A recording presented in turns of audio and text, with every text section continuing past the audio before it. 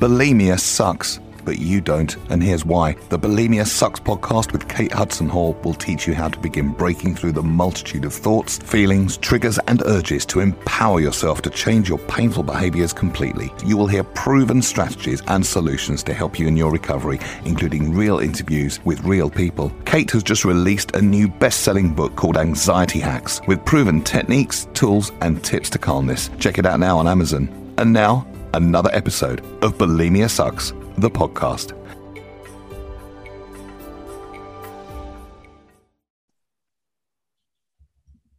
Hello and welcome to Bulimia Sucks. I'm your host, Kate Hudson Hall, and thank you so much for listening. Now, this is a platform for people to share relatable and uplifting and inspiring conversations. And episodes are talking with people who are struggling with an eating disorder and sharing their personal journeys and their difficult journeys and their steps taken into recovery. And then also to people who have overcome their struggles with their eating disorder, and plus to professionals who work with people with eating disorders. So it's a nice variety of different people.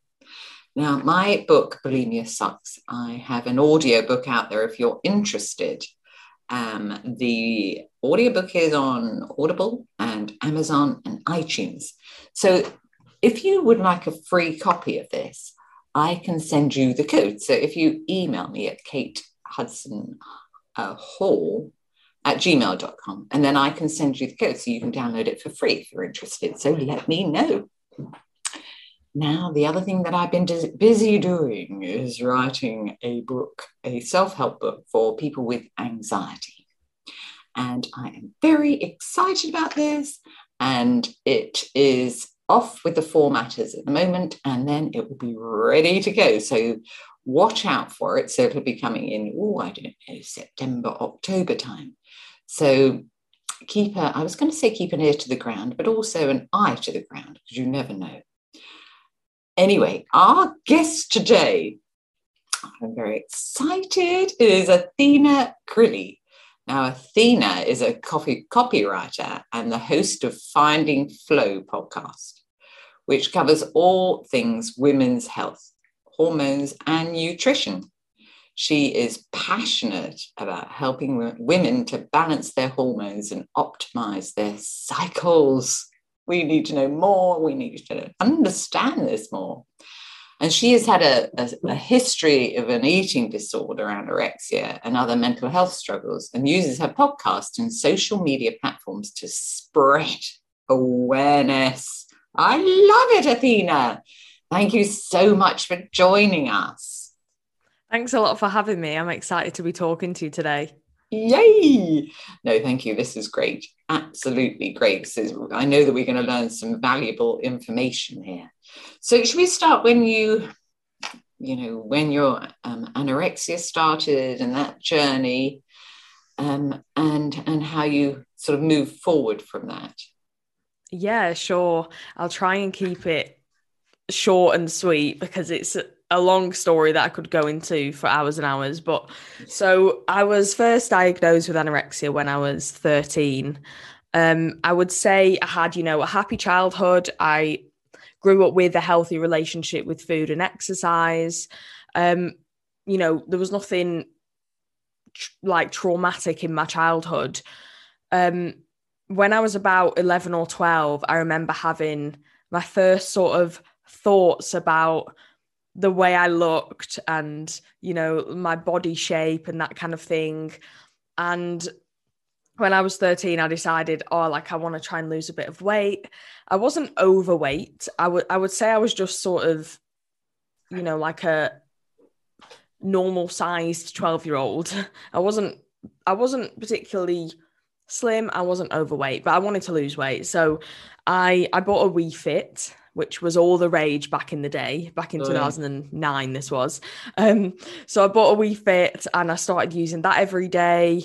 And then I started at the same time sort of slowly cutting down my food intake, and it kind of just developed from there, really. I don't know exactly what triggered me to develop an eating disorder over just going on a diet.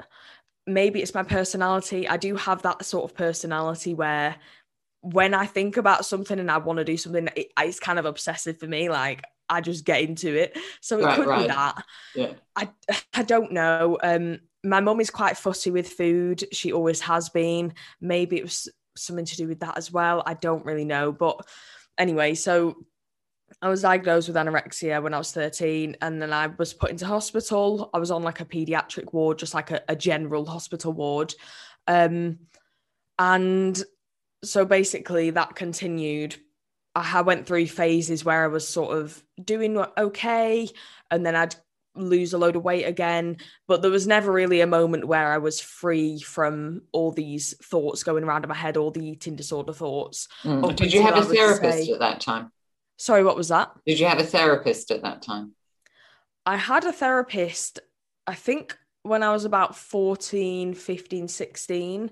But it didn't do anything for me because at the time, I just wasn't ready to change. I wasn't engaging in the therapy very well. I didn't really like the therapist.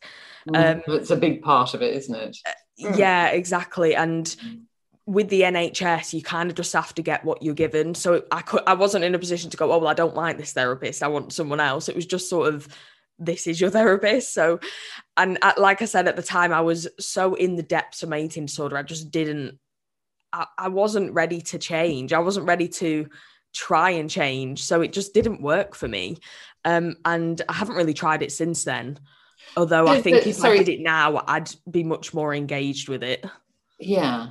So if somebody was feeling that they weren't ready right now and they had an eating disorder, what would you say to them that would maybe help them to guide them towards reaching out for help and accepting the help?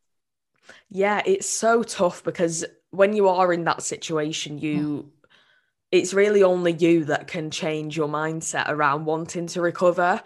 And I think the most important thing is to realize that the people around you are trying to help you.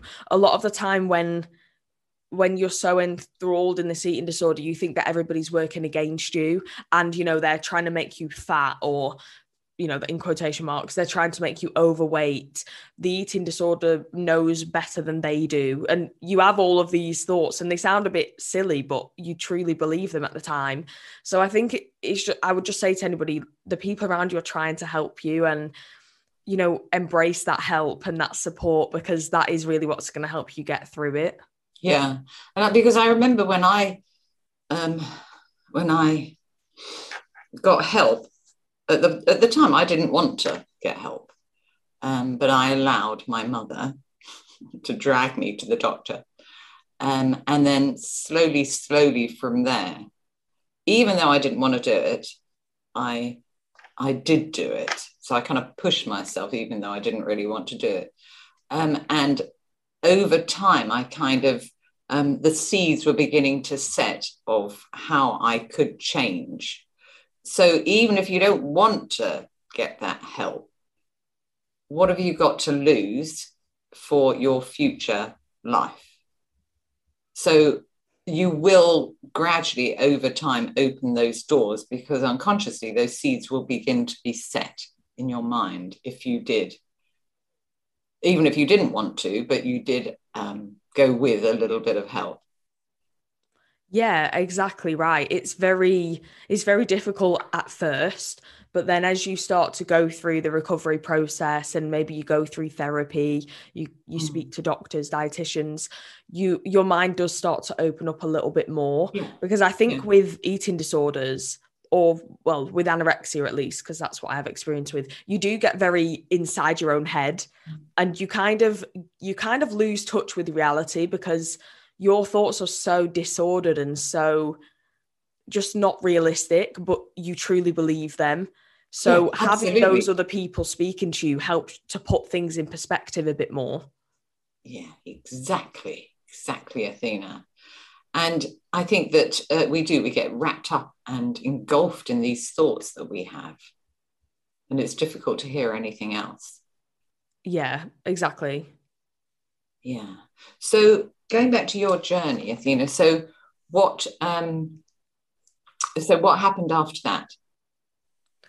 After So after you decided that you would get a bit of help? Well, I mean, it wasn't actually the same as you. It was actually my mum who dragged me to the doctors when I was 13. I was kind of in denial at that point. And I kind of just stayed in the treatment system until I was 18, because then I was discharged from the paediatric services. But I actually then went into a specialist mental health hospital when I was 18. And I was in there for a few months and then actually self-discharged, much to the doctor's dismay, but I self-discharged from there. And I actually did, when I came out of that hospital, I actually did quite well for like 7 to 8 months. Right. And I really thought, right, this is it. Like, I'm finally starting to recover.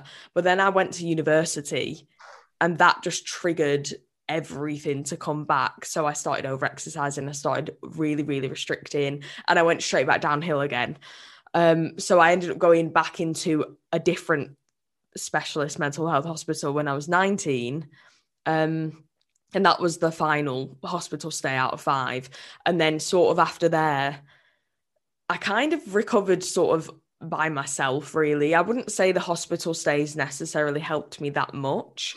And I honestly don't know how I managed to recover. Like, I don't really know what I did. I think it was just that I'd got to that age where I'd met some really amazing people that are still like my best friends now. And I think meeting people who genuinely just really care about you, no matter what you're going through, I think that is so important. And what how did they support? Sorry, Athena, how did they support you?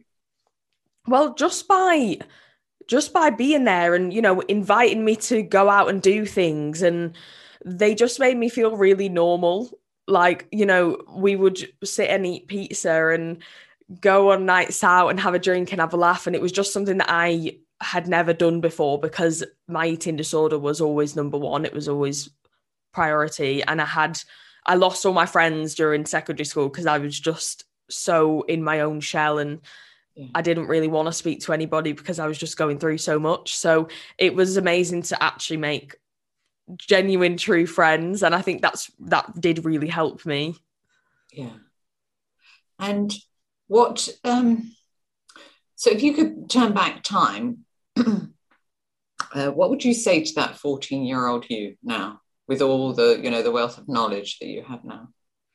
What would I say? I would say that recovery is 100% possible, and you need to believe that you can recover. I've actually got the words "believe that you can" tattooed on my back, and I got that just before I discharged myself from the first mental health hospital, because I think it's just such an inspirational quote. I believe that you can and you will. But I think I would tell myself that, because I always remember saying to my dad, I'm never going to recover from this. Like, when I was 14, 15, I was just like, this is my life. Like, I don't see any way out of this.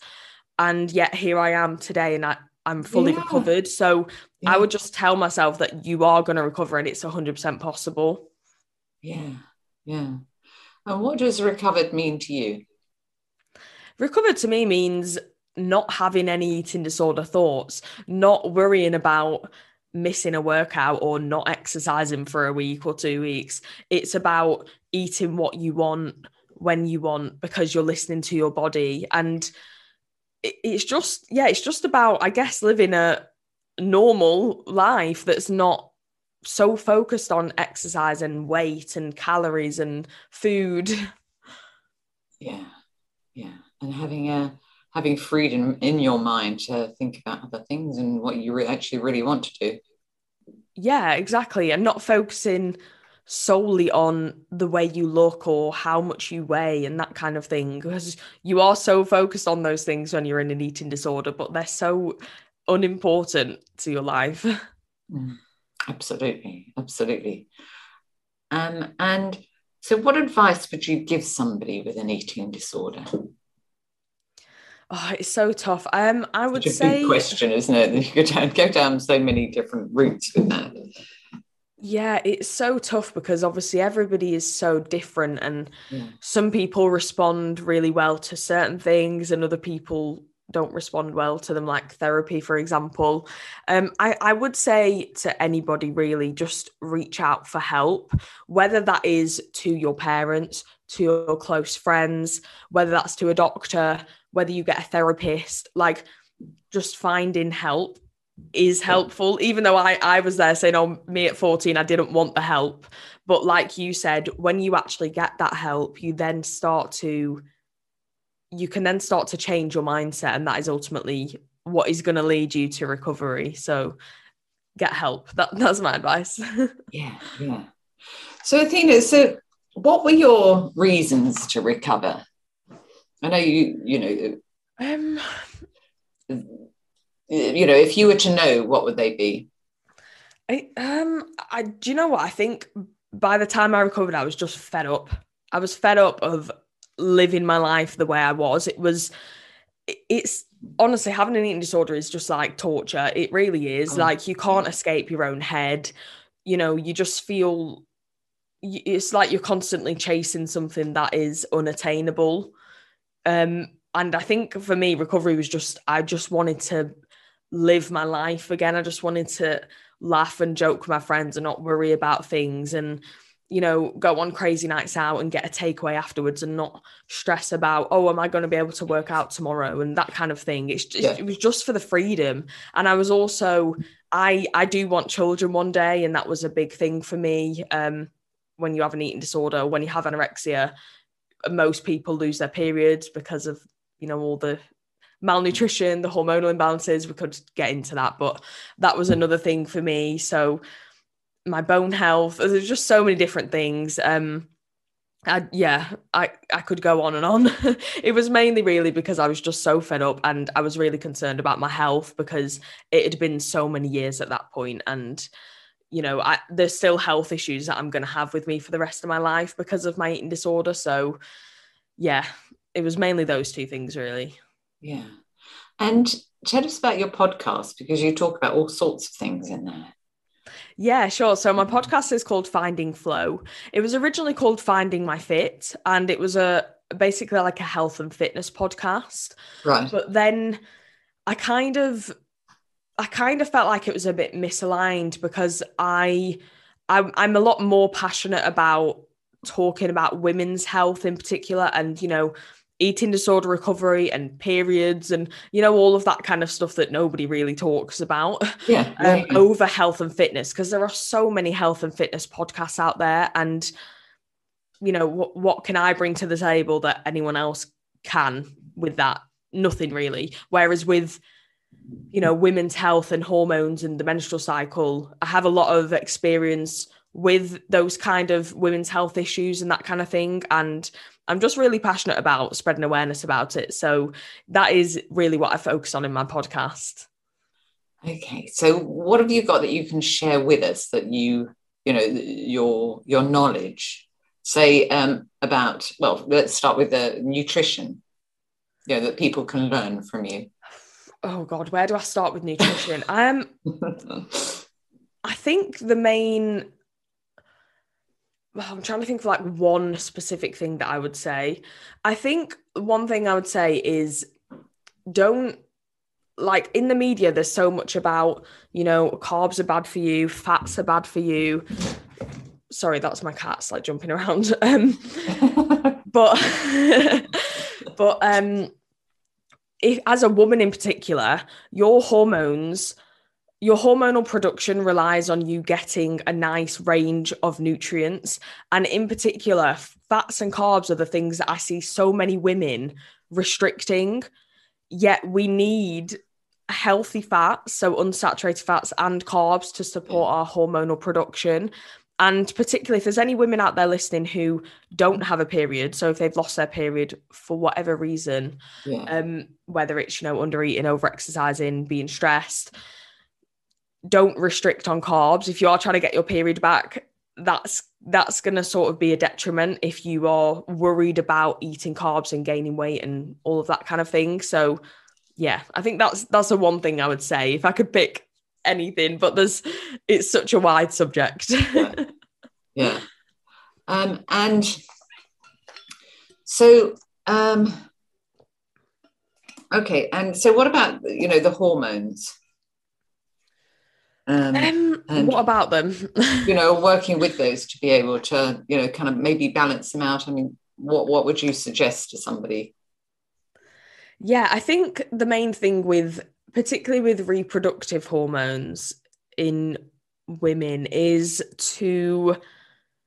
if you are, eating a healthy diet, you're eating enough food, you work out a reasonable amount, you just exercise in a healthy way, but you still feel like there's something that's not right and some of your hormones just feel imbalanced. It might be your stress.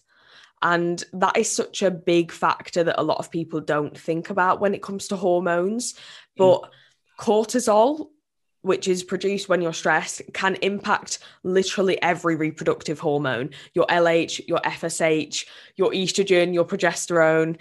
And if any one of those is too low, it can interrupt your cycle. And even if you're having periods, you might not be ovulating if you're overly stressed. So you can bleed, but you didn't release an egg, which obviously becomes very important if you're trying to get pregnant.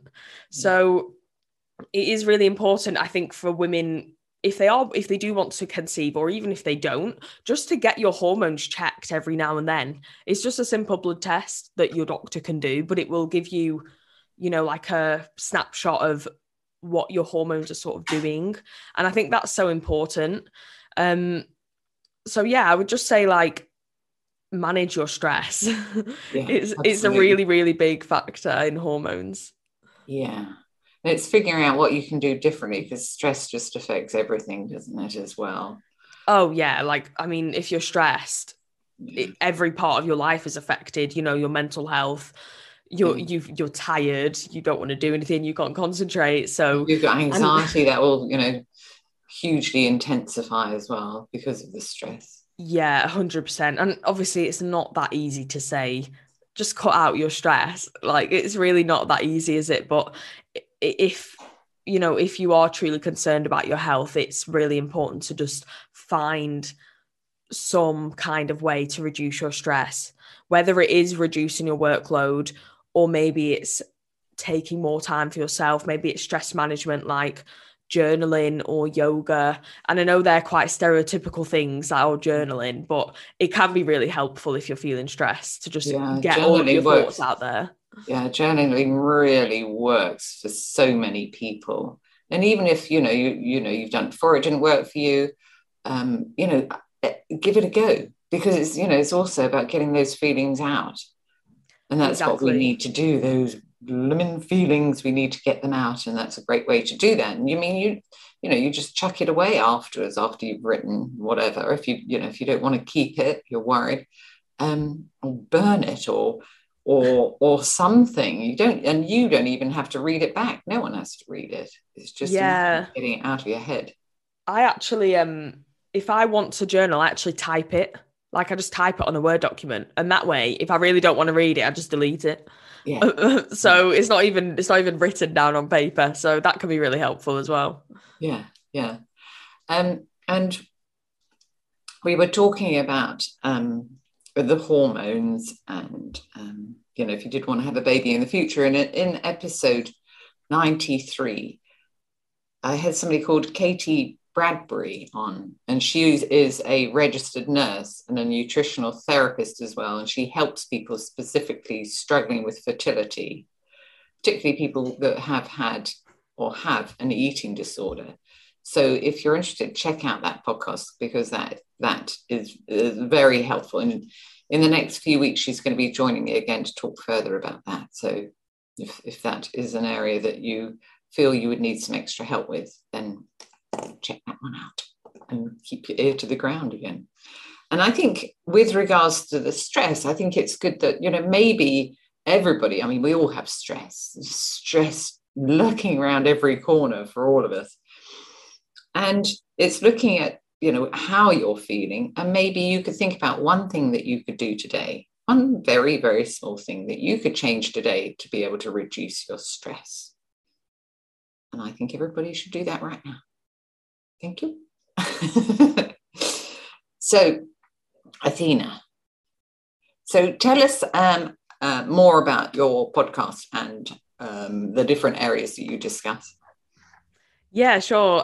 So my podcast, I release an episode every week, and some of them are just me talking away about something, and some of them are guest episodes. I try and get sort of people who have had either personal or professional experience with something to do with women's health. It could be about periods or PCOS or, fitness and exercise during pregnancy, anything about that. I just sort of talk about, I try and focus mainly on, periods and hormones and the menstrual cycle, but I do like to talk a little bit about pregnancy as well, even though it's not something I have personal experience with. I like to get other people on who do have experience with pregnancy, because I think, talking more about the hormonal changes and the symptoms and how to exercise during pregnancy, I think all of those are so important to talk about. And again, like we don't really get taught about those things. We just sort of, a lot of us learn about pregnancy by getting pregnant and trying to figure it out. Whereas if we talk more about, the different changes and things during pregnancy, just as a general society, then people are going to know what to expect. Yeah, absolutely. And so what's it like to be recovered? Amazing. Oh. It's so nice just to, after so long, just to be able to not worry so much about food and exercise. Yeah, and be able to eat, normally. Which is huge, because that's what you always want to be able to do, isn't it? Yeah, exactly. Yeah. And how can people find you, Athena? So people can find me on Instagram at Finding Flow Podcast. Flow is spelled FLO, not FLOW. So I'm on Instagram. I do have a TikTok, which is just my name, Athena Crilly. I upload my episodes onto YouTube, and my podcast is on every podcast platform out there, really. And that's just called Finding Flow, again, FLO. Those are the main places that people can find me. Okay, great. And why is it Finding FLO? Well, I thought it was a bit of a play on words, because I wanted it to be a bit about sort of finding your flow and, getting into the flow of just life. But I wanted it also to be sort of related to women's health. And, we call periods like ant flow. Yeah. But it's FLO. So I was like, I'll do Finding Flow, because then it's sort of related to like periods. No, that's clever. I did wonder, because, it's the flow, the cycle, isn't it? Yeah. So I thought I'd try and be clever and do that. Yeah. Brilliant. Well, Athena, thank you so much for joining us. Thank you for having me. It's been so much fun. Yeah. For your sincere and honest journey and for all the work that you do with your podcast. Oh, thanks a lot. Helping so many. So that's fabulous. Thank you. It's been a pleasure. Yeah, thank you, Athena. So that's all for today's episode of Bulimia Sucks. And thank you to everybody for listening. And make sure that you subscribe to our podcast on Apple iTunes or Spotify or wherever you listen. And also make sure you show some love for your favorite podcast by leaving us a review on wherever you listen. So thank you very much to everybody for listening to Athena and I look forward to speaking to you in the next episode.